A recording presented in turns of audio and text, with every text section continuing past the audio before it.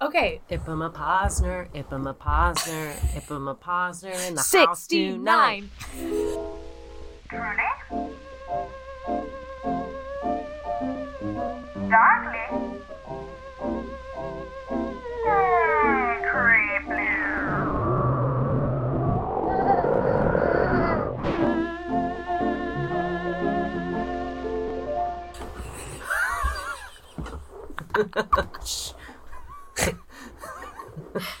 We have not been in the same room for a recording session in what feels like truly over a month. We have not recorded in the same room in over a month, and I will tell you why. I was gone for 10 days. Mm-hmm. Before then, I was sick, and then I had COVID. She's negative now, she being me, and we're back in the same room. We're back, baby. It feels so good to be in this teal velvet curtained compound that we call Koa's bedroom. Is this Koa's bedroom? You know what? It's a guest room, but it is the bed that he sleeps in. He's a guest. I prefer to think of him as a guest. So, well, he is. I mean, honestly, realistically, he's only visiting. I mean, he'll probably be gone by the time he's an adult. That's going to make you sad. Your face. He told me he was not leaving. He tells me all the time. He says, "Mama, when I grow up, even though I'm going to go to college, I'm going to stay home." I got to tell you, I said the same thing. When I was a kid, I was so homesick, and I would leave. I would go to sleepovers, and I would cry, and I would leave. I also was afraid of dads. I don't know why, but I was afraid of people's dads. I think that makes sense. That tracks. We got in trouble because when I was little, when I was in preschool, I had a best friend, and we called her dad Bummer. I don't know what his name was, but we called him Bummer. Was he a bummer? No, I think he was a pretty friendly guy, but we just thought that was a really funny nickname. We also got into a lot of mischief for preschoolers. Sorry, I just rolled my eyes because, of course, you got into a bunch of mischief. I ditched. Did I tell you that? That I ditched? You ditched preschool? Yeah, what that. What the fuck is wrong with you? How crazy is that? When I was 5, I did walk home from gymnastic. I just turned into a 6-year-old. A gymnastic. I walked home and I was like, it's okay, we'll get home. We'll follow the North Star. That sounds exactly what a kid would say. We'll follow the North Star to walk home from gymnastics. When Disney keeps telling you to follow the fucking North Star, guess what? It seeps into your brain that you should follow the North Star. There was a tire in the yard. Like one of those Are you a boxcar kid? Have you never seen those playgrounds where they use those really we lived in the tire. We made our home. We had our own rules. It was Lord of the Flies out there. Like, it's preschool. They had like an oversized tire that was part of the play equipment. And I remember that I told my friend, I'm like, when they say room 112, time to come in, just don't go in. We'll hide in the tire. And we hid in the tire. This was your idea. You remember this being your idea? Oh, it was 100% my idea.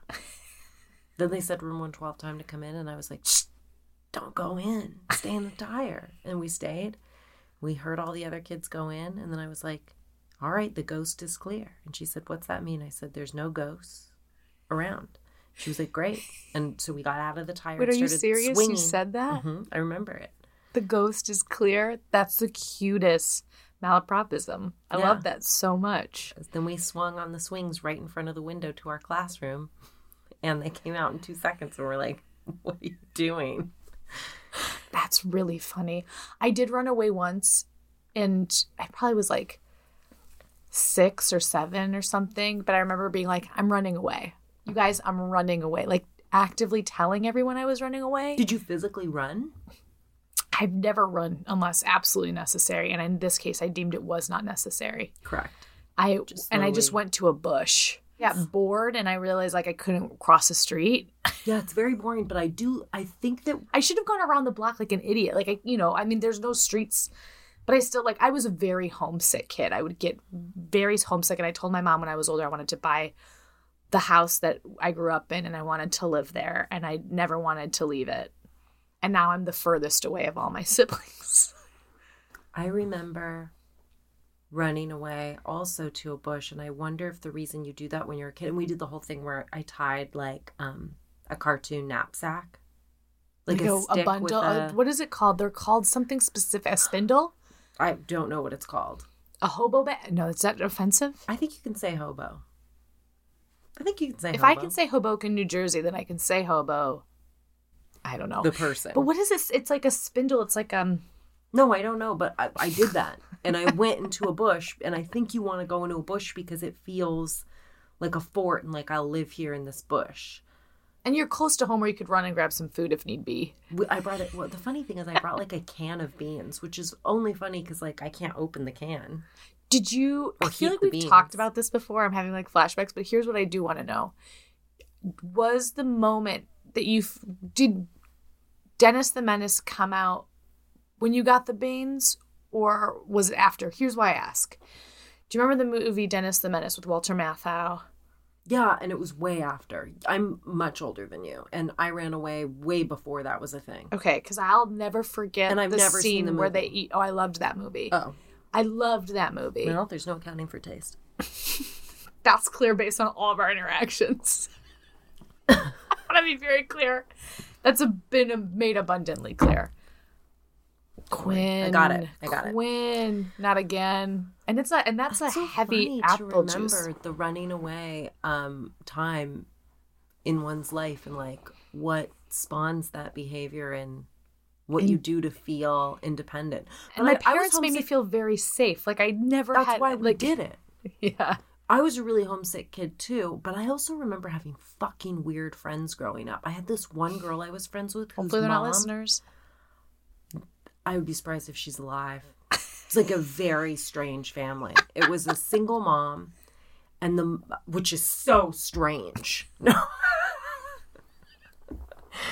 Quinn, I mean, listen, we do come from parents who have never divorced. I feel like we're gotta actually a tell you pretty how weird rare this mom anomaly. was. This mom made hair bows for a living. Not for a living, for a hobby, I believe. And she would like have a ton of stuff that kids would want to play with, like little cute kittens and colored ribbons. And she was making hair bows and like, I have a hair bow line. And we weren't allowed to touch any of it. And she would make us model in fashion shows at malls wearing the bows. And we would go to her house and want to like touch and look at the bows, and we weren't allowed. And she was always like, play on your own, and would like yell at us. And I remember one time we took clothes out of her drawers to try them on. And then the mom found out and hit the girl like in front of me a bunch. And then was like, she's not allowed to do that. And it was the vibe of like, I would hit you, but I'm not your parent. And I was like very, very scared. That sounds really scary. Isn't that crazy? The question is did you feel guilty because you totally made her Yes. play with the... Yeah, because it was not like Then to I'm me, curious- I'm that curious- happened to me a few times when I was little that I had Then friends I'm curious that if she said that not because she wanted to hit you, but because she's like, you did this to her. I mean, if it was fucked that with me. vibe. But Yeah, I it would say I sounds had like a it. few friends growing up that did get hit by their parents, and like that they got hit for things we did together. And it was always a weird thing because that was off the table in my house. You know what I mean? But although I did ask my mom to hit me, I was like, why don't you I think she grounded me once, and I was like, Just hit me. Can I please get like a spanking? Some people get spanked. I Can I got please spanked, get a not spanking? with And she was like, frequency. no, you can't. And I was like, come on. I got spanked, but not with frequency. Probably not something I would do again, but I also am like, Not something you would do again? Get spanked by your parents? I wouldn't as get an spanked by my adult? parents again. I You'd skip would it? say no. I would skip it. But it wasn't, I think the fear of it was worse than the actual thing. Like, I don't think my parents ever actively, like, hit me. Like, it was very rare. It was never, like, that wasn't a normal punishment at all. What would you get spanked for? What did I get spanked for? Honestly, I think my parents knew the fear was worse than anything of getting spanked. Like, again, nobody's like hitting me with like a full force or anything. It was more just like a pat. You weren't made but to the go anticipation get the of belt it. and bring it to your father. No. But it's like, but like like your parents had that happen to them. And so like, I mean, I've talked a lot about on this podcast about like what a relationship with our body image is totally like every generation it gets more and more watered down. Like I look at like my mom and how her body image was impacted and like how her mother had impacted it and like my mother's, it's like the your body image is passed down through generations, right? And I do think of like negative body image or living up to a certain standard. And I think every generation we get better and we do less poor things. And I think also do you think the body, why are you bringing up body image? You think because I think it's similar. Well, what I'm saying is I think like spanking or like hitting your kids or like whatever it was, that was way worse on my parents' generation. And it was less bad at mine, and it's going to be less bad if I have kids. Like, I think the articles that I read now for parents now are articles that are about balancing what the ideology is now of how to parent, which is a little bit, I don't want to call it, it's not helicopter parenting, but it's doing this thing snowplow parenting? I don't know what that is. Snowplow parenting is where you take all the obstacles away from the kids. Oh, no. I'm sure. I mean, I'm sure that's part of it. But the articles that I keep reading are having to do with the pressure on parents to speak to your child like they're a person, which is to say, like, we're in this house, show everybody respect, and it's this vibe of going, oh, I see that you're, put on your shoes, and they throw a tantrum. And instead of you going, because I said so, or we got to get the fuck out of here, or like put them on, or there's going to be a consequence, the vibe now is, I see that you're upset. I understand that you don't want to put on shoes and that it's maybe a disappointment and that's probably because you had a hard morning. And it's like being their therapist a little, and then being like, the reason we have to put on shoes is that in order to go outside, I mean, they want you to parent in this way where doing every damn thing should take upwards 30 minutes to unpack and explain and honor. And it is a little bit inconvenient. I'm not going to lie. Yeah. And also, I mean, I've said this before, is like kids' brains just aren't formed like an adult. And I think like in terms of like consequences and reasoning, right? Like kids will know consequences, and kids are painfully present because they're not able to be like, oh, in 10 minutes, I'll be fine. Even adults have a hard time with that by being like, in 10 minutes, it'll be okay. Tomorrow, I feel sad right now, but tomorrow I'll feel better. To be honest, I'm a huge fan. Like, if I were to say, like, there's one tactic I use consistently, Jesus Christ, in my parenting, I would say that it's redirection. Because what you just said, it's the vibe of like, if Ko is having like a crazy tantrum moment, instead of every time taking 20 minutes to talk it out and honor it, sometimes it's just like either walking away or moving on to something else, right, and coming back to it later. Right Totally.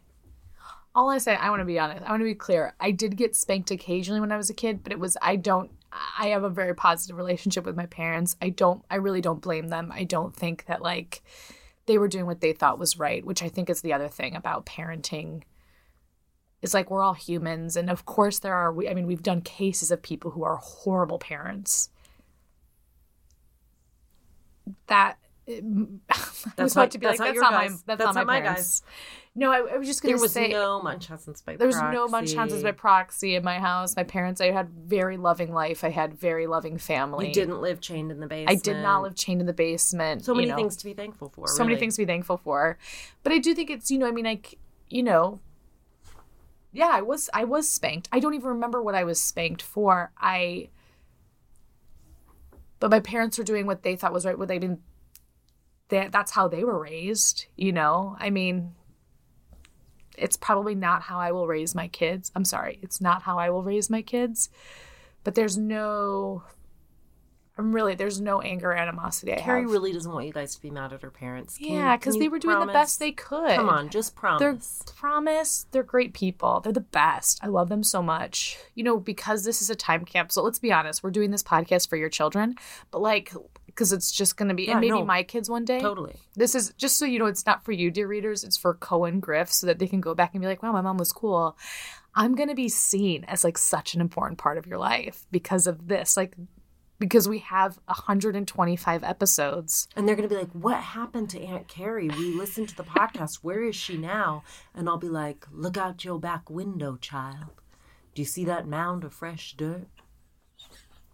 In the garden there? There she lies. and I'll be in a rocking chair. It's not like I killed you, not to be morbid. It's just... It did sound like you killed me. I didn't kill you. You did die, though, and you are buried in my garden. But I didn't kill you. God, Carrie. The question is am I good for the grass or not? I'll let you know. No, I'll let you know. I'll let you know. We have to thank so many Patreons. Kelly, what With the hell? Kelly. You're not smelly. You're just a... Swelly. You're super swelly. Not like you're swollen. You're a regular size, but you're swell like the olden days. Like cool. We'll hand you a prize, and it's the prize of our friendship and also more episodes. Kelly, that's what we sell-y.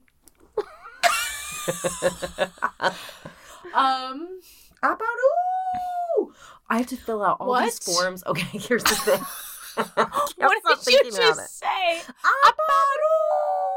Is that the next one? No, this is what it is. Can I please tell you what's going on inside my head? No, but yes. I have to. Tell me. So Koa got into kindergarten. We accepted a kindergarten offer, and now I can't believe that you get offered.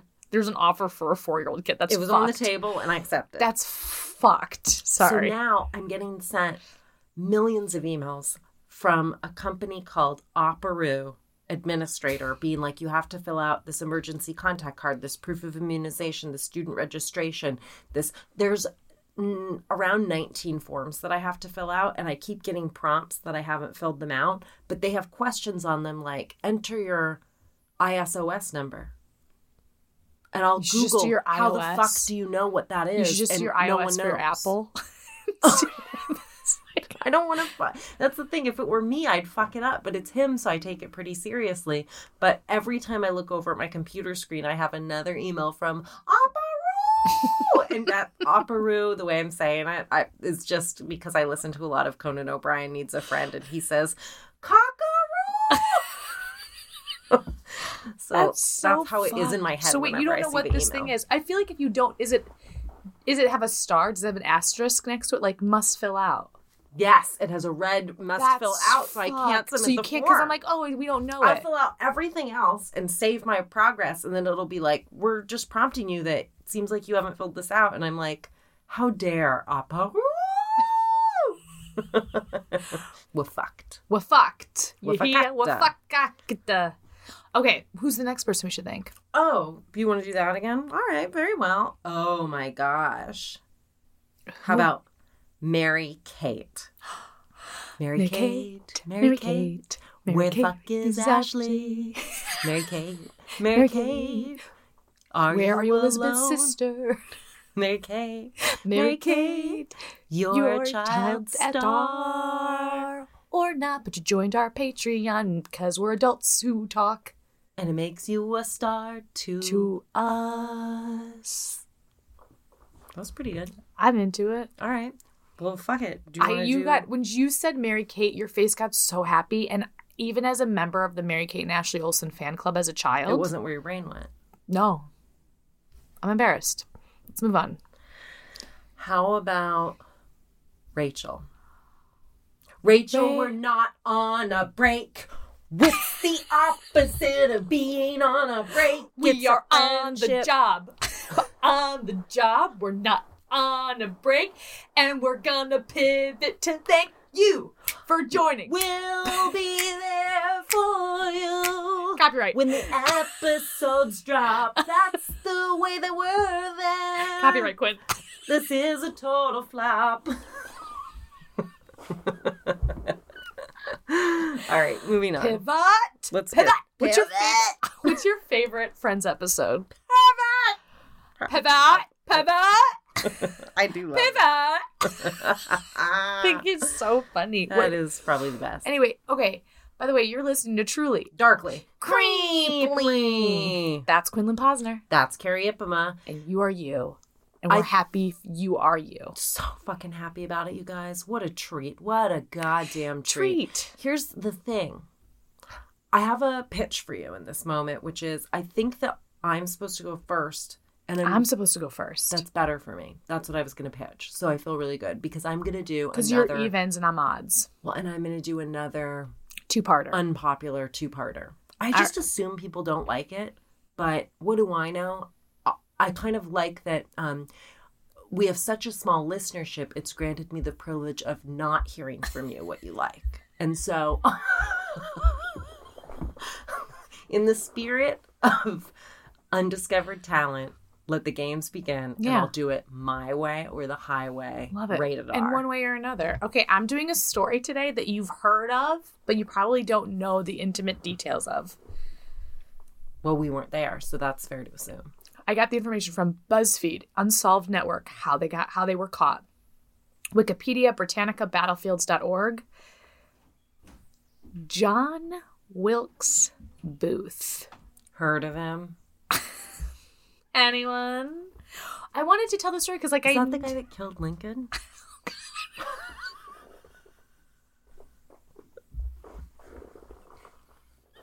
Is it not? It is, but why did you have to ask that question? Oh my God! Because when you made that face, I was sure I was wrong. That's how much I was. You said heard of him, and then you were like, "Wait a minute, though." That's me with a movie. To check in. But wait. Like, honestly, can we do a quick check in though? But is it the guy who killed Lincoln? Is it the one who killed the president of the United States? Is he famous for something else? He is famous for other things. All right. Well, I think I'm about to learn. Well, he's born in Maryland in 1838. He's born into one of the most famous acting families. The Booth family is basically like the Barrymores. So he's the second youngest of 10 children, only 6 of which survive into adulthood. It's the 1830s. Shit's hard. His father is this Junius guy. His mother is Junius's mistress, Mary Ann Holmes. Now, Junius, famous actor, is married to another woman. His mistress has John Wilkes Booth. The divorce happens in 1851 because of adultery, and then he remarries John Wilkes Booth's mom. Little confusing. I don't know how important that is in this story, but, like, I guess it's like actors be cheating. I think that's sort of like the theme that I want you to take away from this. Oh, wow. Okay. So Ouch. Just like guard your loins. So his sister, Asia, wrote a book later on in life, Asia Wilkes Booth or something, or Asia Booth, we'll call her. His sister, Asia, wrote that John Wilkes' mother, after she gave birth to him, she was like 6 months old and she was sitting by the fire and she was like, will John Wilkes Booth be a source of good or evil? The flames burned into the outline of the United States, and then it revealed John Wilkes Booth's name in the fire. So they were like, that doesn't seem like a direct answer. Well, I think with all questions like that, like a Ouija board, like, no one's good giving or like evil. Yes. And they're like USA. And you're like, not what I asked. It's a, and then again, but what it is, it's like a horoscope, right? Because like you can go back and be like, they were right. USA and his name. He's famous for the U.S. for killing a fucking president. No fucking way. I feel like the Flames were cheating the way most psychics do. And they were like, feel USA. The Flames weren't doing anything. Question. I want to be will clear. Answer USA, and I guarantee in 6 months you're going to be like, she was right. Exactly. But here's the thing. I don't think the Flames are the ones that had a conscience and did something to trick his mother. I think his mother saw something and maybe later justified it. I don't know. Because Asia's book did come out after he killed President Lincoln. Yeah, well, hindsight's 2020, and fire is USA. So in school, he was like athletic. I guess he was smart. He didn't really love to apply himself. But when he did go to school in high school or something, he went into a fortune teller, and the fortune teller told him that he was dealt a bad hand and that his life would be hard and he would die young. And he wrote this down and he carried it in his pocket his whole life. John Wilkes Booth did. Terrible idea. Again, it's interesting though, because right, it's like when someone tells you a prophecy and you buy into it, it's like, I don't think psychics are supposed to do that. Be like, this is going to go poorly. You should talk to this fortune teller, actually. You should write her a Yelp review. Be like, you actually are what caused this. 1 star, caused Lincoln's assassination. That's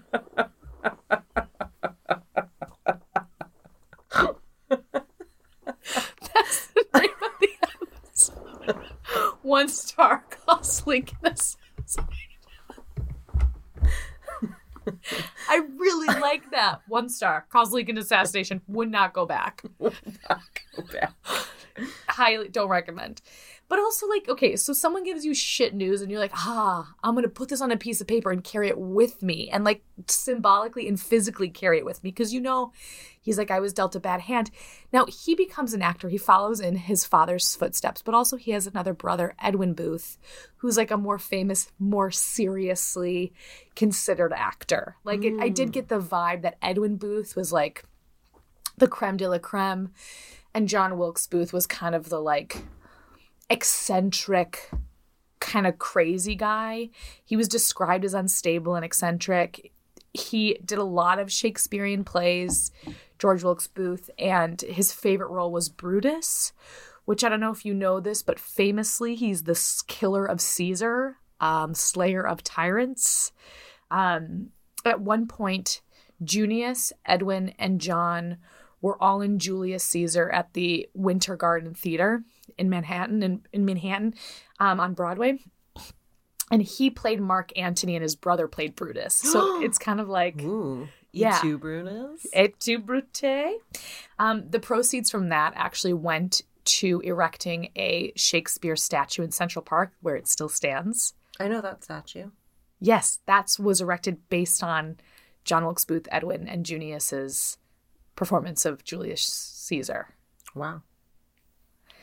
At the height of his career, he's earning $20,000 a year, which in today's days is like $600,000. So, like, making some money. He's born in Maryland, but he does consider himself a Southerner.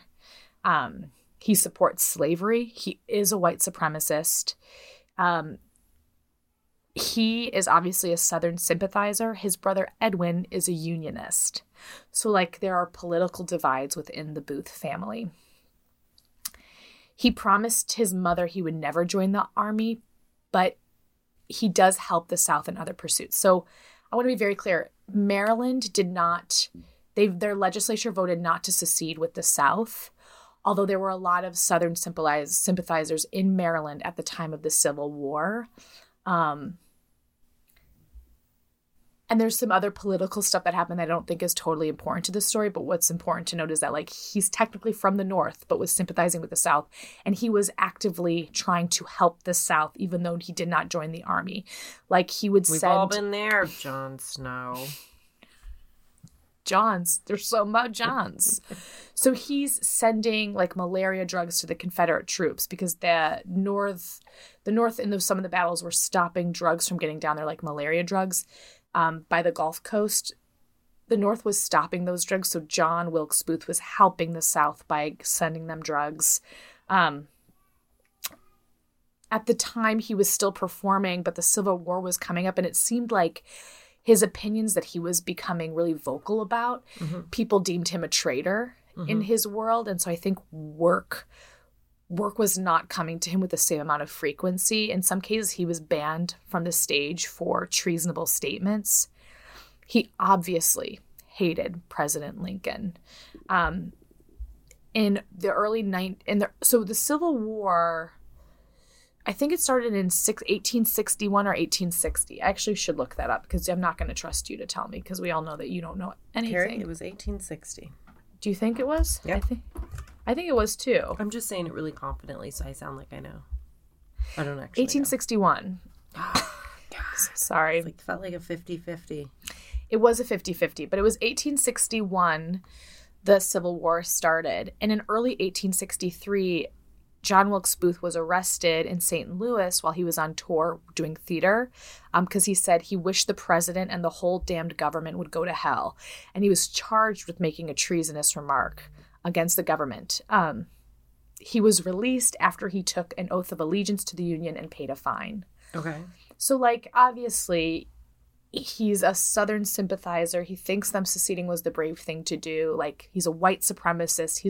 He supports slavery. Like, there's not anything redeeming about this guy. Clear. He's not a friend of the podcast. No way, no how. So the Civil War is 4 years in. And in 1864, or 3 years in, the Civil War is 3 years in, and in 1864, he's like, I gotta do something about this. Weirdly, after he took this oath of allegiance to the Union, it didn't stick.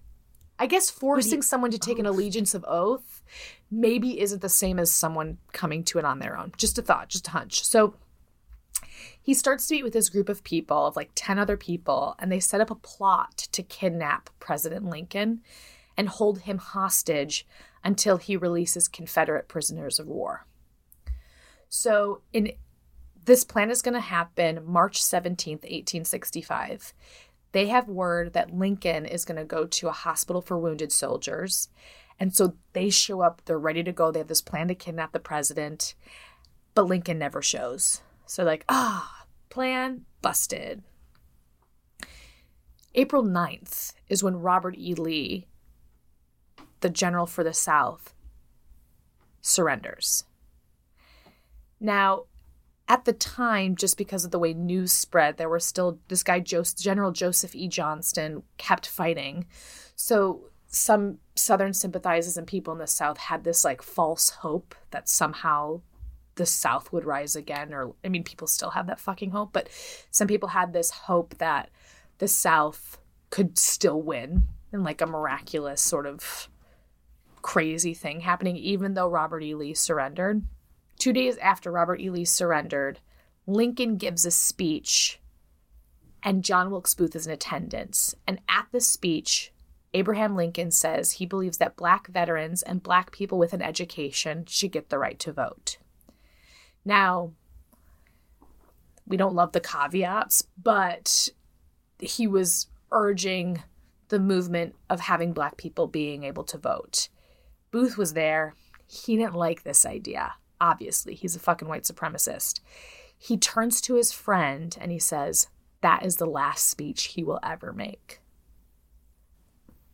So they changed the plan from kidnapping, and they say they want to kill him. To dial M for murder. To dial M for murder. In addition to killing Lincoln, their plan was also to kill the Vice President Andrew Johnson and Secretary of State William Seward. A little piece of information about this. The order of it's not Vice President, then Secretary of State. I think it's like Senate Pro Temp or something like that. I think it is. Either way, they don't even kill like the three orders. Like they don't even read the Constitution. Book. Yeah, they don't. Well, they're like, they don't read the instruction manual to the government. But they're like, these are three powerful guys, and their goal was to like, they're like, kill that guy and his secretary and his dog. Well, I'm very clear. Secretary of State and Vice President, they are big names. But so you say. So you say. I should default to you with any government understanding. You know what? I'm wrong. So they want to kill these three people because, again, there's still this hope that news hadn't spread to all of the battlefields and that there was still this hope that the South could still win. And if they took out sort of the head of the Union, there was hope for the South. So it's April 14th, 1865, and news spreads that Lincoln is going to the Ford Theater to see Our American Cousin. It's a comedy in Washington, D.C. Boy, is it ever. Booth actually performed at this theater, so he knows it really well. In fact, he was one of the first leading men to play in that theater.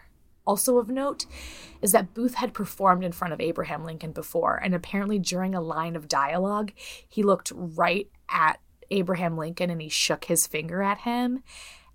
So obviously that Lincoln's sister-in-law looked at him and she said, "Mr. Lincoln, he looks as if he meant that for you." And the president replied, "He does look pretty sharp at me, doesn't he?"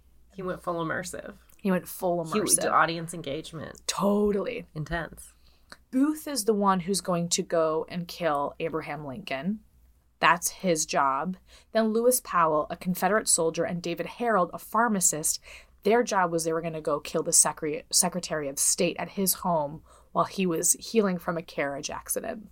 Mm-hmm. And then this guy, George Atzerodt, his job was he transported Confederate spies to the North and back. He would go and kill Vice President Andrew Johnson at the Kirkwood House Hotel. Mm-hmm.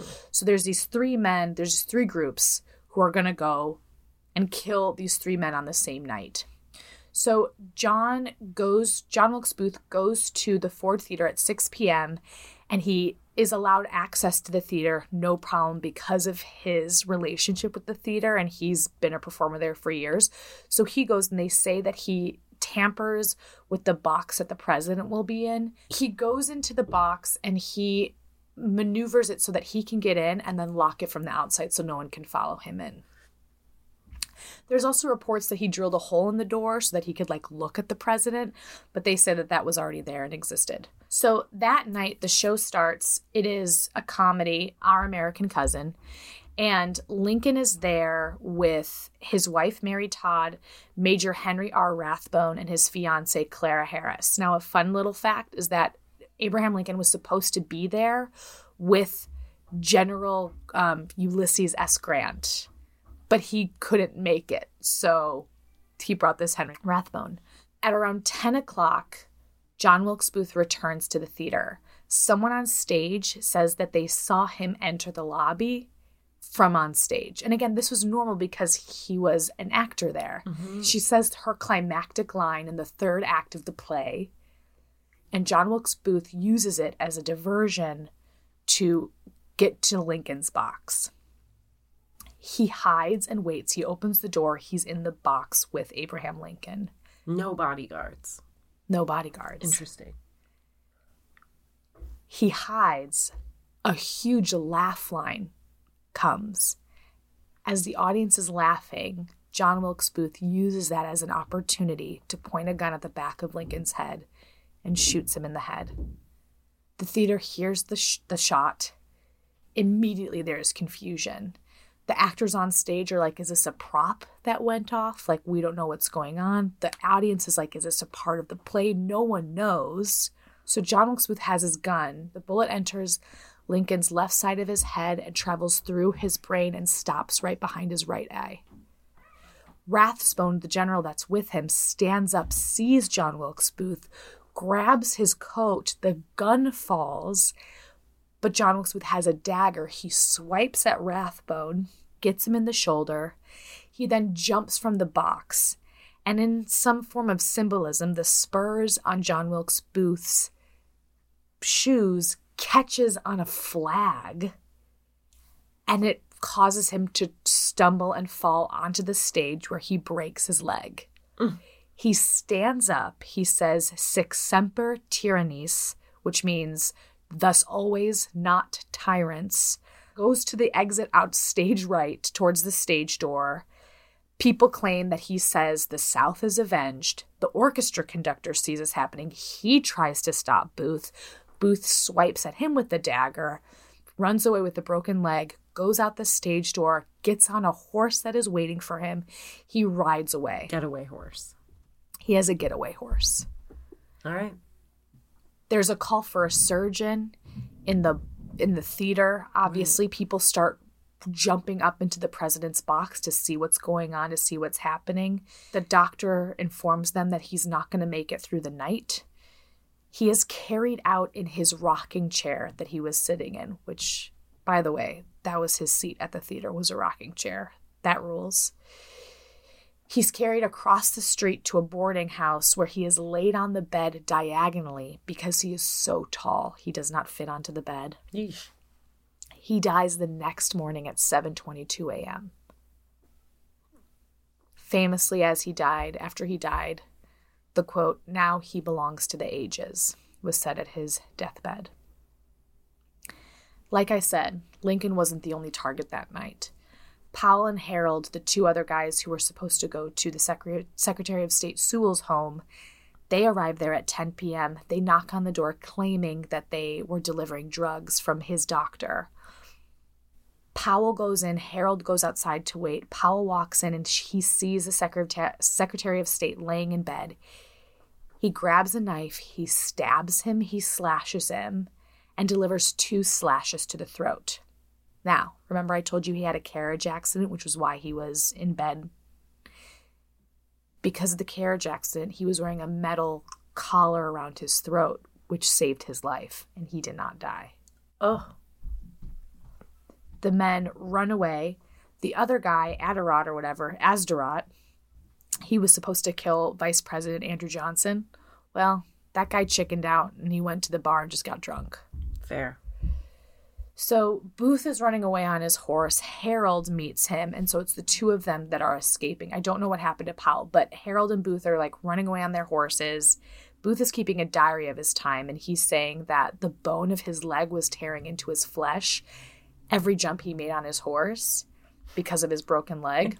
He's also writing the diary while he's so the on lettering horseback, is really so bad. It's impossible. It's actually really hard to nearly read. illegible. Historians, incredible. They ride to Maryland. They meet at a friend's house who ends up setting Booth's fibula. They give him food, rest, horses, and the manhunt for John Wilkes Booth commences. Food, rest, and horses. That's what the doctor ordered. That's what the doctor ordered. Obviously, there's a lot of disdain for President Lincoln at the time because it's the Civil War and it's a polarizing time for the country. But when he was killed, obviously some people were happy that John Wilkes Booth did it, but even the Southerners were like, what the fuck did you do? Like, this was not what we wanted. Like, even in the assassination of President Lincoln, people were not happy. In fact, Booth wrote in his diary, I struck for my country and that alone, a country that groaned because this tyranny and prayed for this end, and yet now behold the cold hand they extend to me. He's sitting there running away, while this manhunt is happening. There's a reward for $100,000 for him. He's going through the forest, he's going through swamps, and he's reflecting on like, wow, nobody's happy I did this. Fucking egomaniac. Where's my thank you? Yeah, where's my thank you? Wow. So he ends up going to Northern Virginia, and it takes 2 weeks. And on April 22nd, they find him near a tobacco farm in Virginia. Harold, his partner, immediately surrenders, but Booth doesn't.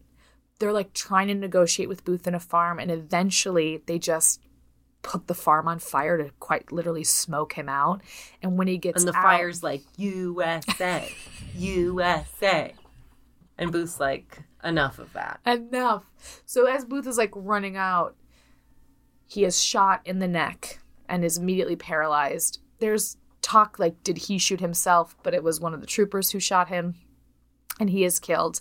His last words were, tell my mother I died for my country. He's brought to the porch, back to the porch, and he dies there. He is 26 years old. Wow. So young. So young. I didn't realize how young he was until I read this. In his pocket, there was a compass, a candle, a picture of 5 women, a bunch of actresses, which just makes me be like, you're an asshole. Like, not, you couldn't pick one. Probably cheating on all of them. He had a fiance, this woman, Lucy Hale. There were 4 other women that he was carrying their pictures around. Yeesh. And in his diary, where he had written of Lincoln's death, our country owed all her troubles to him, and God simply made me the instrument of his punishment. He was ID'd by a scar on his neck and that he had a JWB tattoo on his hand. At the autopsy, the 3rd, 4th, and 5th vertebrae were removed to make way for the bullet. And those vertebrae are on display at the National Museum of Health and Science. So because the assassination is considered an act of war, a military commission was formed to bring the other conspiracy, the co-conspirators to trial, including the people who attacked William Sewell. Obviously, John Wilkes Booth could not meet his justice because he was killed, but 8 people were brought before the court. 4 of the co-conspirators were sentenced to death, including those 3 men and this woman, Mary Surratt. Mary Surratt owned a boarding home where the men met, and she was put to death. The 4 of those people were executed on July 7th, 1865, and Mary Surratt, the woman, was the first woman to be executed by the U.S. Because she owned the boarding house they were in? Yeah.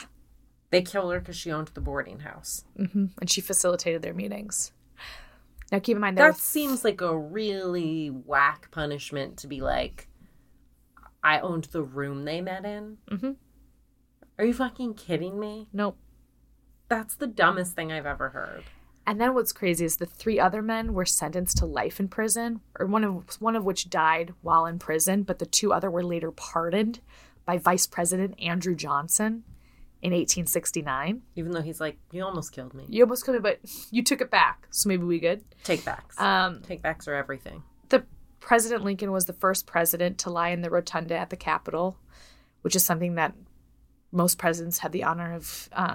I think all presidents had the honor of lying in rotunda. What the fuck is that, lying in rotunda? It's the, like Ruth Bader Ginsburg was in there. It's the like circular dome, I believe, at the Capitol. And you go in there and take a lie down? No, like his body.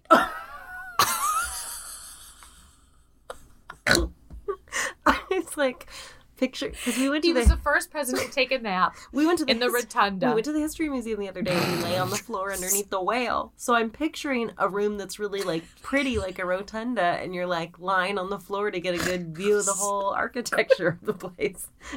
He was the first president to and have you're a like, lie listen, down. he's the first guy they were like, have a lie down. And you're like, Ruth Bader? She was like, I'll have a lie down. Don't check it out. Like, I think it's when Ruth Bader Ginsburg would lie in the my rotunda, God. when her body was laid in the rotunda, that's where her trainer came and did push-ups by her coffin.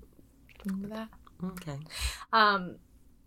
His body was moved back to his hometown of Springfield, Illinois. And it took 13 days because of all the stops the train made. 1.5 million people saw his coffin as it traveled on the journey from Washington, D.C. to Springfield, Illinois.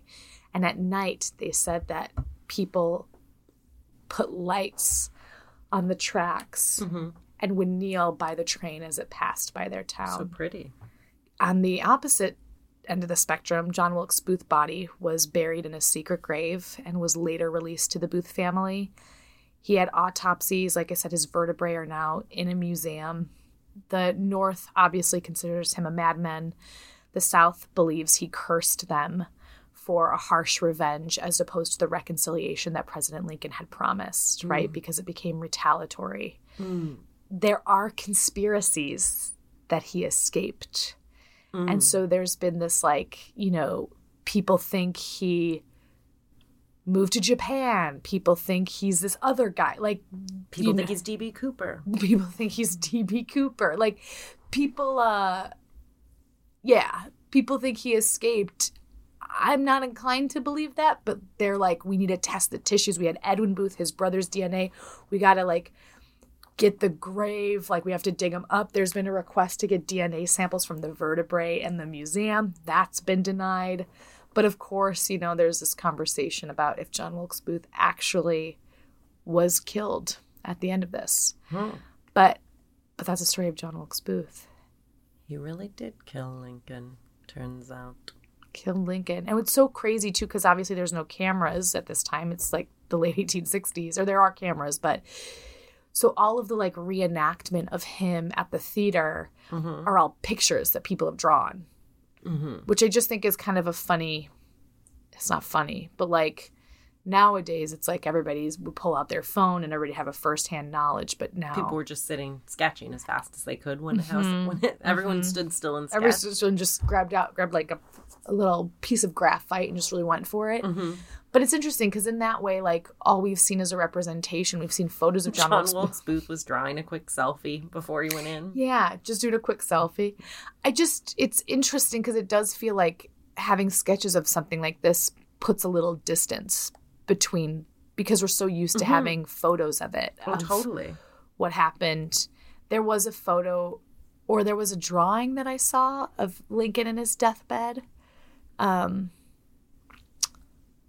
But yeah, that is the story of John thanks Wilkes for Booth. telling it. Did you learn anything? Oh, no, I knew all of that. Did you really? Yeah, I knew all of it. No, I didn't do you remember not 10 minutes ago my asking you if he killed Lincoln? Of course I didn't know any of it. I don't know things about history. But I'll be honest, the more I know... Don't know much about history. The more I'm convinced... That he's still alive? That Lincoln is still alive today. It's just, you have to think about what makes sense. And to me... And that just makes sense, that's by the way. Obvious. And now, a word from our sponsors. Oh, sure. We know you're here because you like listening to people tell stories. We have something super exciting to share with you. It is not a podcast. It is a musical novella called Love in Times of War. It's a beautiful story set to music. It is a 28-cut concept album with 14 spoken word narrations and 14 instrumentals that complement and evolve the story and you can listen to it on Spotify. You can listen to it on Apple Music. You can buy the album. It is written and narrated by Beck Norman. The music is composed by James Keith Norman.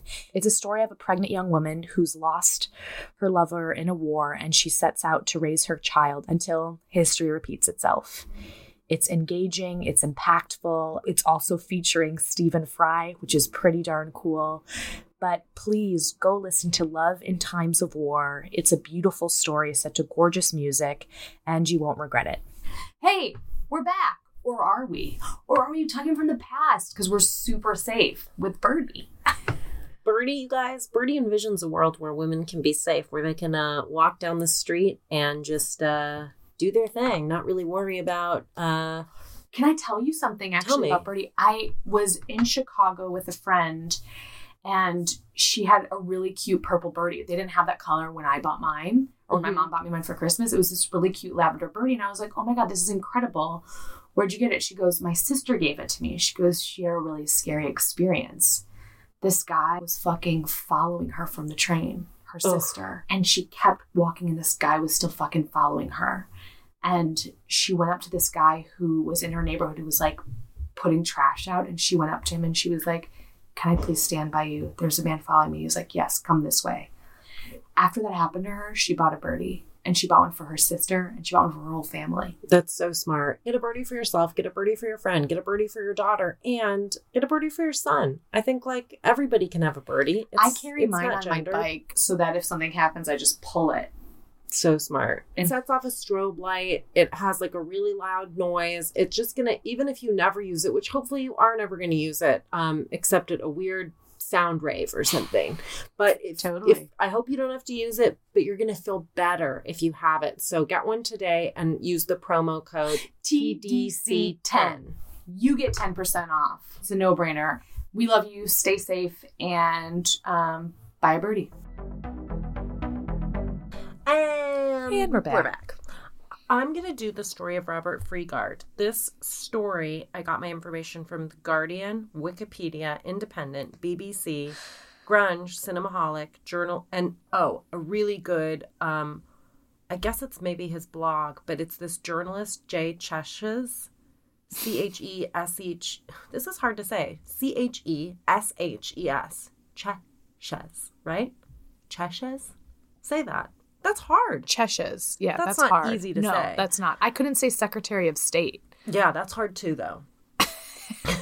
SOS. We're going to go SOS William Sewell. No, this journalist had a really good article, but the other information I got was from this killer 3-part docuseries on Netflix called Puppet Master. Ooh. Really, really good. So I watched that and was like, what? How come I haven't heard about this? And then I basically tried to read everything I could read about it, and Jay was my best bet for that because he's the only person that really had lots of new things to say about it. But it's a wild story, and if I didn't already say so, this is going to be a 2-part situation because my notes got a little out of hand, and I think rather than keep you here for 300 years, I'll tell you some of it, and then we'll take a break, and I'll tell you more on the next week's episode. Okay. That's how a 2-parter works. I don't know if you could just explain what a 2-parter was, and I wanted to be clear. It means we're taking what's typically a 1-part, and we're making it into 2. It'll be 2 instead. It'll be 2 instead. Yeah. But don't worry, you're still going to get 2 stories per episode, but one is going to be half. Really, this is, in that way, it's sort of a ripoff because this is a 1.5 story episode, you could argue. But we did sing 3 songs. So I know, high, low. Here's the thing, though. I'm already an hour in because my story was long. Oh, fuck. Well, away we go. So, let me just start this off by saying that coercive abuse is a thing that works. We've seen it with people like Larry Ray. And I think a lot of domestic abuse victims, this is very common. Coercive abuse is when you are feeling a mixture of, let's say, it can either be love or fear or a mix of both. Cults. And it causes you to give the perpetrator your trust. And when you do that, you have the perfect storm where you can endure almost any humiliation at their hands, and you will do almost anything they tell you. It's how cults work. It's how coercive abuse works. It's how Bad Vegan, if anybody saw that recently, that was a story of coercive abuse that was pretty crazy. This is a story of coercive abuse perpetrated by a man named Robert Freegard. The story's going to start in 1993. At this point in Robert's life, he's dropped out of high school. He had been a carpenter. He is in Newport, England. He's only been here a few months, got a job as a bartender. He's a handsome guy, 6 feet tall, dark curly hair, super de-duper confident is his vibes. What had happened last year is that he was 20 and he met this woman that was, I think, like 6 or 7 years older than him. And she became his first serious girlfriend, and he was super into her. She was a school teacher named Allison Hopkins. He comes to this town in pursuit of her. He has been telling her when they were dating, I've got tons of shit just going my way. I'm a guy you want to hitch to. Because he's 20, so he has to like blow his life out of proportion. And I think this is one of the first indications we see of him wanting to fib a little bit and be like, listen, things are going my way. You just need to lend me a little bit of money. And she does. And when he has her ATM card, he takes more money than he said he would. He gets dumped by her. He wants her back. She goes to Newport. He follows. He tells a friend of his that his plan is to kidnap her with the help of a few other guys. But that friend goes to the cops, so this plan does not flourish. It's not clear. It is hard for a plan to go in motion if the police get involved. Yeah, you don't want them involved in your kidnapping. So he doesn't kidnap her, but he's finds himself bartending there. The temperature there is that the Irish Republican Army, also known as just the IRA, they've declared war. Terrorists are planting bombs. Life there has been, I don't know, an upheaval, disrupted. People are nervous and upset. There's a college there in the town of Newport, and it's been under surveillance because a student, it turns out, was associated with the IRA and was caught with guns and ammo. There's a man named John Atkinson. I mean, I want to say a man, I want to say a boy. He's in college. You be the judge of that. Not a boy, not yet. Yeah. Thank you. The college is Harper Adams Agricultural College. His parents he comes from like farmland. So he's going to agricultural school. Can you say that again? He's a farmer. But say that he's going to what school? Agricultural. How do you say it? That was right, but the first time you said you were agricultural. Agricultural. Sounded like I'd had a few. You like I'd got had a little drunk. You were like, okay, let's just moving on. He's at agricultural school. It's hard to say. This whole story is actually not real. It's just a tongue twister. Mine It's too. a really long tongue twister. We just did one. This is a tongue. And so repeat after us. Repeat after me. John Atkinson College, Harper Adams Agricultural College in Newport, England, 1993. Okay. Then one of his friends at the school commits suicide, his friend Gary, and it super catches him off guard and totally bums it out. He's at the pub talking to bartender Rob, who's Robert Freegard, who he knew because Rob had actually started dating one of the gals at the college, Mary Hendy. Mary Hendy is one of John's roommates. He lives in like one of those little houses, so he has a few different little roommates in this house on campus. Housemates, some might call Housemates, sure. Probably, do you call it flatmates even if you're from another land? Okay. Flatmates, love that. So he confides in Rob that he's going through the shits. He's like, my friend killed himself. I'm so sad. I don't know why. And I don't know why? Sounded pretty obvious why he'd be sad, but no, okay. I don't know why he killed himself. Oh, okay. And Rob is like, here's the thing, he didn't. And he's like, what? And he's like, the IRA shot him. I'm sure of it, and made it look like a suicide. The thing is, your friend Gary that you think killed himself, he probably saw something on campus he wasn't supposed to. And then they had to kill him. You know what? Here's the thing. Come to my apartment. It's above the bar. They go up there. There's a bunch of weird boxes and suitcases everywhere. Robert's been there a while, but his stuff is still not set up and unpacked. It looks like he's on the move a little bit. And he says to him, do you really think I'd live in a hole like this? They give me this stuff to make it look like I live here. But I don't live here, and I'm not going to be here long. The thing is, I am an MI5 agent, and we are looking for a cell. Now, keep in mind everything I just told you. They found that somebody at the school was associated. So this is stuff that's like in the air. And they're afraid of. And he says, John, we need somebody on the inside at the school. We need a student. You've been chosen as the student. You've been vetted. You're the next contestant on Find the Cell. So we've got to find the fucking cell. Okay?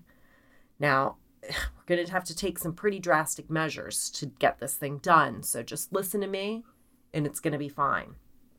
You know what we should do? You know what we should do, John? Spread a rumor you're gay.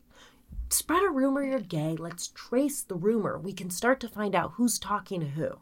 I think this was his intro test of humiliation to be like, what's this guy going to do if I tell him to do it? So he does. Not only that, but he's like, I want you to dye your hair and start dressing differently. John will listen to anything he says and is doing all of it. He comes out to a group of his friends at the pub. And Robert is fucking loving it. He's like, hey, next up, I'm going to need you to skip some school and take some shifts at the bar, which I think the bar is called the Swan. So he's like, you're going to need to work at the Swan with me and get some jobs here and skip some class. Also, we need to make sure that you're willing to fight. I think a good way to test this would be to essentially get someone to attack you or to upset you so that you have an excuse to hit them. Because we just got to see if you can like fucking land a punch. I know what we'll do. Let's dress you super effeminately, like ridiculous over the top. When one of your roommates gets home, they'll probably laugh or say something, and then you'll fucking hit them. And all of this legit. Okay. And he's like, sure. Yeah. He gives him a dumb haircut, like a bowl cut, puts him in a flower shirt, sends him home. His roommate gets there, laughs at him, and he fucking hits him to a point where the guy has to go to the hospital and has a broken tooth. Next up on fucking with John's head, Rob is like, actually, let's throw away the whole gay thing. Which... Let's change it up. You know what? Change it up. Change it up. I want you to ask out your roommate, Sarah. Not the gal I'm dating, Mary. You ask out Sarah. And he does, and they start to date. I think he legit liked Sarah, and they start dating, and it's a positive thing, okay? Okay. So this is where everything sort of, it already sounds bad. It gets bad to worse. It gets badder. I think it gets badder. It gets badder. Bad. We're making a cake with a lot of batter, and here we go. Oh, God. I just don't like it like this, like, I mean, he had to be like, I mean, obviously you said he was attractive, but he had to be just like magnetic fucking guy. Yeah. Yeah. I think that's... a master manipulator. He's a master manipulator. He says, we've got to keep doing this physical stuff, training you to box. So, you know, we had already talked about training him to hit someone. He's like, you've got to know how to take a hit. And he basically uses this as an excuse to like meet up after work and just beat the shit out of John and make John let him beat the shit out of him. Again, just like a test. How far can I go? Jesus Christ. Remember, he has to keep up this is important work we're doing. I'm MI5 and you work for me. So he gives him a journal and he's like, you've got to write down cars' license plates that park on campus close to the fertilizer store because they could be somebody getting fertilizer for a bomb or something. So he's having them log. Like, he's basically doing this thing where he's like, John, think about who is suspicious. And that makes John's brain think people are suspicious, right? Yeah, for sure. So he is like, you need to keep a list of anybody you think could be IRA. So John is keeping this list, bringing it to Robert, and Robert looks and sees that John wrote down one of his roommates, somebody that lives with him, Sarah, and Mary. And he goes, oh my God, bingo. You're really good at this, John, because this guy, he's totally, definitely IRA. Actually, we have to get you all out. It's no longer safe for you. No. One of your car windshields got smashed recently. One of your cars got broken into, which is true. I don't know that it was robbed, but that all did happen. And it's 4 months prior to graduation, but we've got to get you guys the fuck out of here. And he's like, okay, what do I do? Because your girlfriend, Mary, doesn't know, and Sarah doesn't know that we're like working for MI5. So what should we do? And he's like, glad you asked. I want you to tell them that you have terminal cancer and that there's no treatment and that you only have a few weeks to live. So we're going to go on a really crazy road trip together to spend these last few weeks with you. They won't be able to say no, and we'll figure it out as we go. So he's like, okay. He tells his girlfriend, he's dying. I'm dying. They get on the road together to go on this trip, and with Rob behind the wheel, who only plays, apparently, Duran Duran. He plays Ordinary World on repeat on a level that would make anyone crazy. How wild is that? That is such a weird piece of information, but I also love it because it's so weird. Like, it's almost like he's doing torture things, like, under the guy. Like, he's like, he's the friend that's going to torture you. Oh, wow. Smart. So John feels terrible that he lied to his girlfriend, but he's also like, I'm doing it for a bigger I'm purpose. An agent. I have a bigger purpose. I basically work for an agent now. So at one point, they're like 10 days in, and I think there's been a lot of questions at this point. And Rob is like, guys, okay. There's actually a thriller afoot. No cancer. Sarah's like, you're MI5. What? Can you show me something that like says you're MI5? And he's like, okay, you know what? I'm going to tell you things about yourself. And I'm going to tell you things about your family, their land, their finances. And because he's able to do this, she's convinced, okay, I guess he does work for the government. And she goes with it. Sarah's dad is getting really worried. He hasn't heard from her. He's called the school. They're like, she hasn't been in class. Her car got left at school. Finally, Sarah calls her dad, Peter Smith, and says, we're coming to see you. All of them go to Sarah's house, Sarah Smith, and they sit down with Sarah's parents, and they're like, we've got to do it. He tells them we got to do our cover story. We can't tell them MI5. So they sit down and they say to the parents, the reason all this has happened, that I've left school, that this is going on, is that John's sick. John has a terminal illness. Peter just like knows it's not true. Like, he's sensing his daughter being weird. He's watching John and he's like, this is not a kid with a terminal illness. Right. This isn't what's happening. This is so weird. They get out of it by saying, basically Rob says to the dad, I'm taking them back in 2 weeks. They're going back to school. Don't worry about it. Obviously, they don't ever go back to school. So Peter is trying to get a hold of her, can't, but he's getting Sarah's credit card bills. He starts to do a map on the wall of where the charges are. Totally. So he's like, they're here, now they're here. And it's crazy because the map does not make any sense. It's like beep boop bop beep bop boop everywhere. Because Rob doesn't have like a place in mind or a mission. He has no fucking plan. He's just like in it for, well, to take people's money, but also to just live this fake life of being an MI5 agent. Like he's like an adult playing pretend hard cosplay. He's a LARPer. He's a LARPer. He's LARPing. He's just LARPing. But no one else knows he's LARPing, which is the problem. And he's using their money to LARP. And you know what? Friends don't let friends use other friends' monies for LARPing. But he can see that what Sarah's buying, and she's buying LARPing stuff. I mean, she's buying like men's clothes. And he's like, why is my daughter doing that? Who knows? Sarah calls Peter, her dad, at one point and says, listen, I am leaving school because I got offered a graduate traineeship at an insurance firm. So she's going to drop out of school to do that. I roll. He calls the insurance firm and like, he's able to instantly, he can verify that the money I'm she sorry, said she was going to get. Sarah. I don't know a Sarah Smith. What? No, of course not. It's all so bizarre to him, though, because Sarah has never lied. No, she's not. This is out of character for her. How do you solve a problem like Maria? 6 months Look her up. pass.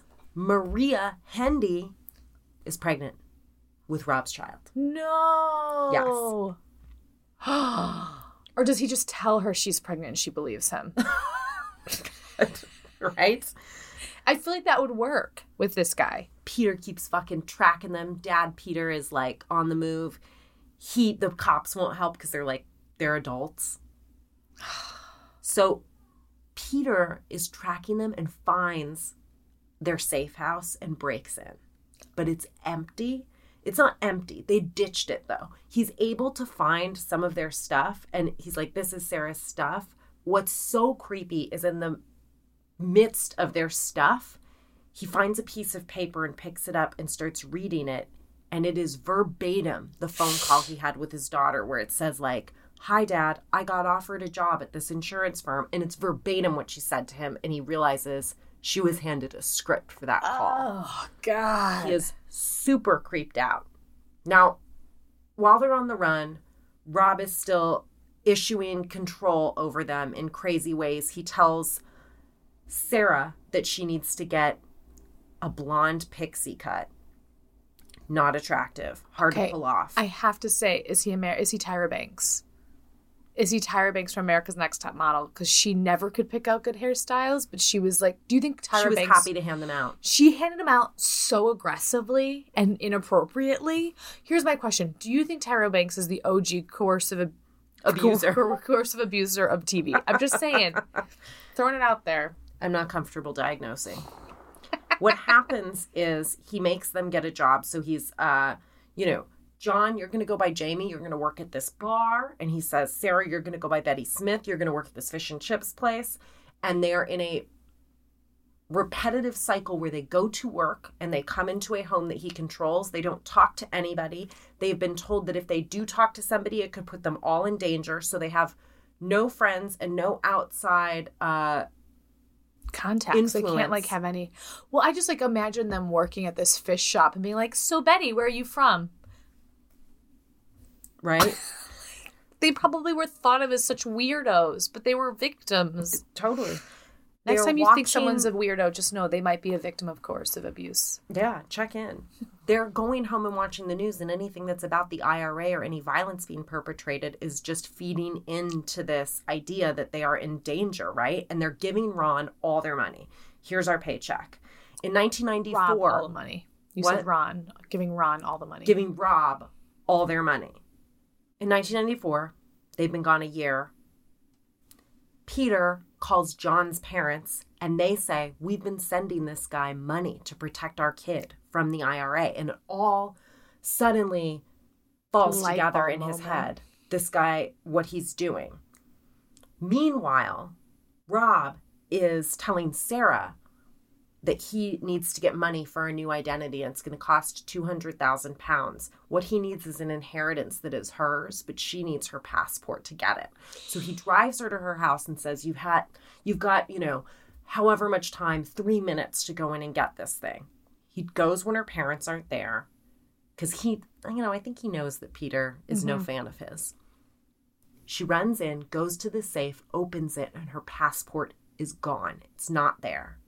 There's nowhere else to look. Rob's pissed. What had happened is Peter, of course, being wise to something like this happening, hid her passport in a safe she didn't know about under the boards in the floor. What I think is also really funny is that he didn't change the code to the safe too. Right. That's super funny to me where it's like a little bit of a mind fuck, like give her, because otherwise she'll look further. Right. She'll look more, but that's so weird. Yeah. But instead of Rob, yelling at Peter because he gets so pissed this happens, he actually makes John call Peter and yell at Peter. He was trained, to take a beating, so, And to give one, apparently, because he really has this call where he's nasty to Peter, and Peter's like, what? It's just so off-putting. Yeah, when someone calls you and starts yelling at you, I agree. It is off-putting, Quinn. Yeah. I do agree. It's quite off-putting. Nobody likes that. Mm-hmm. In 1996, Rob decides to start using this money that he's scammed to make himself into the agent he wants to see himself as. He's buying fancy shoes. He's buying fancy watches and suits, and he gets a couple BMWs. A couple? Isn't that overkill? I was like, settle down. A couple of cars. Well, he has a lot of money coming in because the thing is, even though in 1997, so in 1997, Maria Hendy becomes his common law wife, he changes his name to Robert Hendy Freegard, which is all sort of a play to try to get her inheritance and make it seem like, he takes her name. In the feminist move, he takes her He's a feminist. And like all feminists, he loves women. So in addition to his wife, he has to have a few girlfriends. Well, gotta catch them all. Gotta collect them all. He is a binder full of women. He is conning women on the side of this main con. Leslie Gardner is one. Elizabeth Bartholomew is another. We'll get to that. In 1998, she has still had no contact with her parents. Oh, my God. Sarah, and they've been on the run for 5 years. But Rob at this point is like, he separates all of them, the three of them. They've been together. He puts Maria in a house with the kids. Because frankly, he's sick of them too. Frankly, he's like, this is too much. Yeah, it's a lot. 5 years is a long camping trip. So he puts Maria in a house with the kids because she ends up having 2 of his children. And he separates John and Sarah. From each other too? From each other too. All the money that they're earning is going to Rob for basically this witness protection. And he's still putting pressure on Sarah. You've got to get your inheritance. You've got to get your inheritance. So he makes her call her family with him in the room all the time, watching her. Sarah's mom, Jill, is going nuts. It's breaking her fucking heart. 5 years.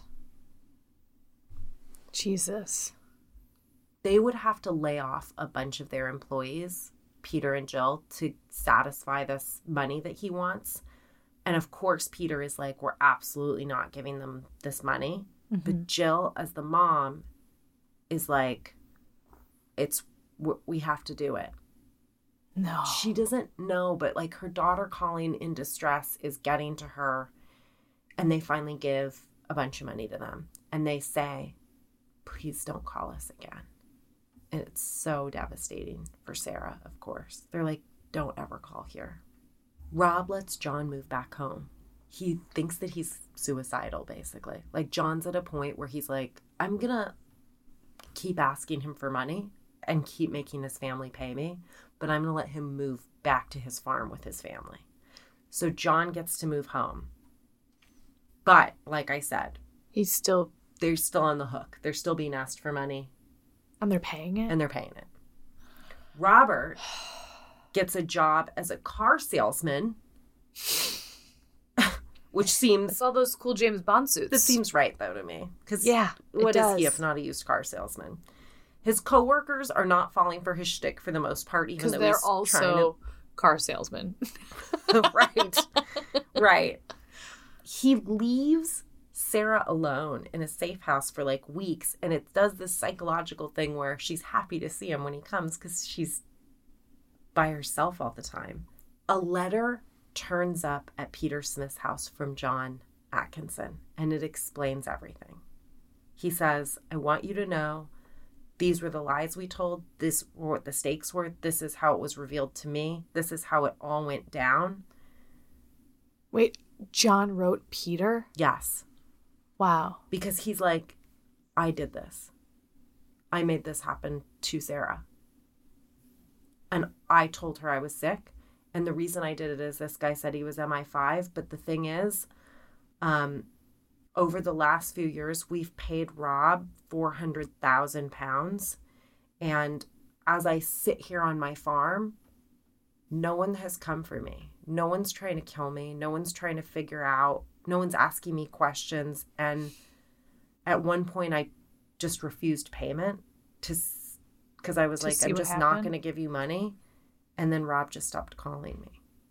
And that's all that happened. That was the fallout. And I started to replay this whole thing in my mind. And I think maybe we were had. When he realizes it wasn't real, he's suicidal. Rob meets a woman named Renata Kister through the car salesman place, and she's pregnant. She got abandoned by the dude, and he sort of swoops in and acts like, hey, I'm going to save the day.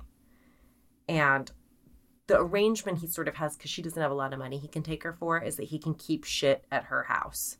So he gets at least storage out of the deal. Oh my God.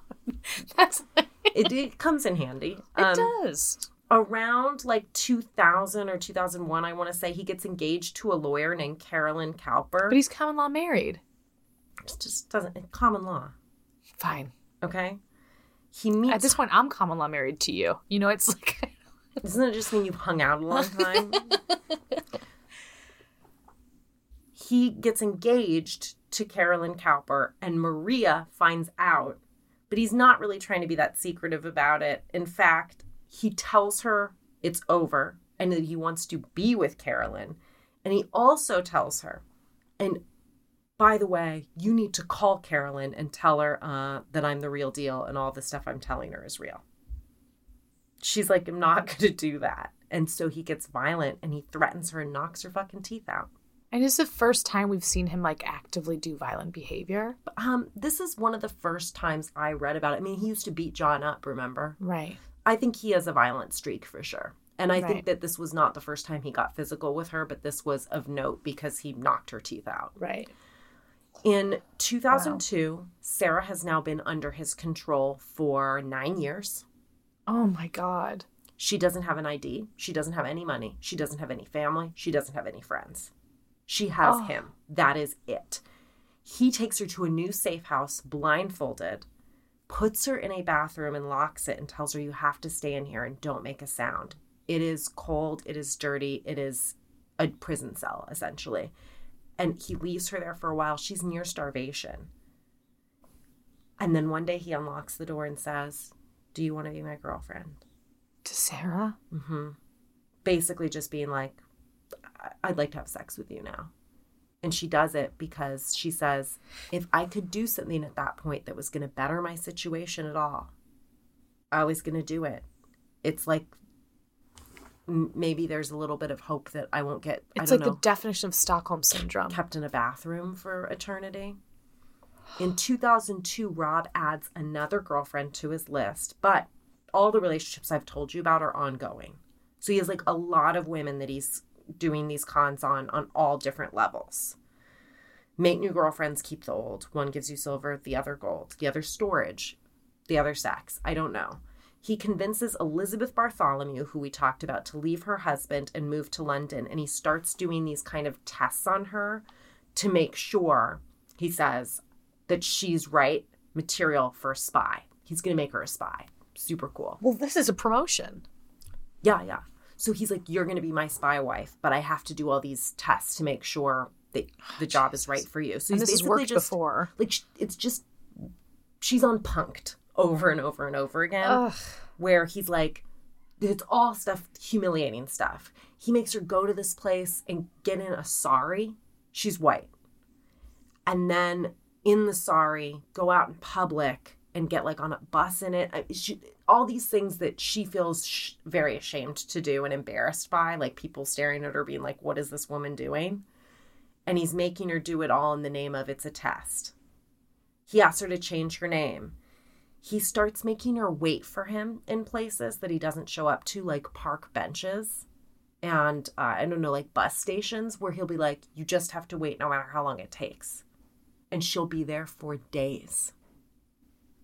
He basically starts to make her live as a homeless person after she's left a stable life behind. As for Sarah, Oh my God. he is basically done with her, I think he's decided. Like, he doesn't know what to do with her anymore. He's bored of her, whatever it is. He already took all her money. He knows he can't get any more from her parents. What he ends up doing is going to that woman Renata's house, the woman he stores stuff at, and saying, because remember, everyone in his life thinks he's MI5. So he's like, this is a woman whose identity needs protection. You can call her, gives her a different name and says she needs to stay at your house and live with you, but she'll also basically be like your housekeeper. So he gifts Sarah to Renata, says that Sarah doesn't speak very good English. So he's trying to break down any conversations they could even have. No. Yes. No. Mm-hmm. And he says, you need to give her a place to stay for her safety. So he plunks Sarah there with Renata and leaves. Sarah is now a house cleaner going by a different name that supposedly doesn't speak English. Until they turn on Britney Spears and she starts singing it with a perfect accent. Oops. Careful. Don't you know that it's toxic? His fiance, Carolyn, she's a lawyer. She's, she's getting a little sick of his lies. The old runaround. His antics. Yeah, his theft. So she's like, you know what? Fuck all this noise. She calls a detective at Scotland Yard and says, this guy's basically taken me for 30,000 pounds and then, vanished. They go to look for him. They go to the guys he worked with at the car place, and one of the guys is like, that guy was MI5. They're like, oh, really? And they're like, yeah, he used to take me on really cool covert missions. I mean, I just drove the car, but I'd drop him off at a hotel and he'd go in and then he'd run out like something crazy happened. And it was pretty fun. And you're like, yeah, I bet. So Scotland Yard's like, he just had a beer and then ran away because he totally he died. He had a getaway car for his dine and dash. Exactly. So Scotland Yard is like, we looked into it and you're not going to believe this. He's not MI5. That guy's not MI5. Peter gets a hold of the same detective and they start to link these stories together and realize that there's more money that's been stolen. This guy's a bigger con artist than they possibly realized. So they're like, we've got to find Robert Freegard. They go to his mom's house and they're looking around outside and they see a car. They're checking all the cars, who they belong to. Right. One of them is registered to a house 200 miles from there. And what flags their attention is that this car was bought in the garage that Rob worked at. So they can connect it to him. They follow the address that the car is registered to and they knock on the door. Robert Freegard doesn't answer, but this man instead answers and says, oh yeah, I was living here with my ex-girlfriend who has since disappeared. Her name is Kimberly Adams. She's an American psychologist. She's an author. She's a single mom, and she's vanished. But before vanishing, she did tell all her coworkers that she was terminally ill, which sounds super familiar. Tune in next week to see what happens when people stop being polite and start getting conned. Getting conned. Ooh, yeah, good, better. Good, better. Good, better, best. Dear readers, we love you. Join Patreon. We love you so much, though. Really, join Patreon. Thank you so much for being a listener. Join Patreon. I mean, the thing is, you guys, what we haven't told you is we've had to stop and go recording this whole episode because it's cute when Koa comes in and we do a little anecdotal moment. But this entire time, he's been trying to break into the room we're recording in. And in his defense, it has been a longer episode than he's used to. Is that him again? Koa? I hear you. That little ghost. The ghost is clear. The ghost is clear. Here's the thing. The ghost isn't clear. The It's ghost is clear. right outside. The ghost is right outside the door. With it. We should engage with it. All right, dear readers, we love you. Thanks for tuning in.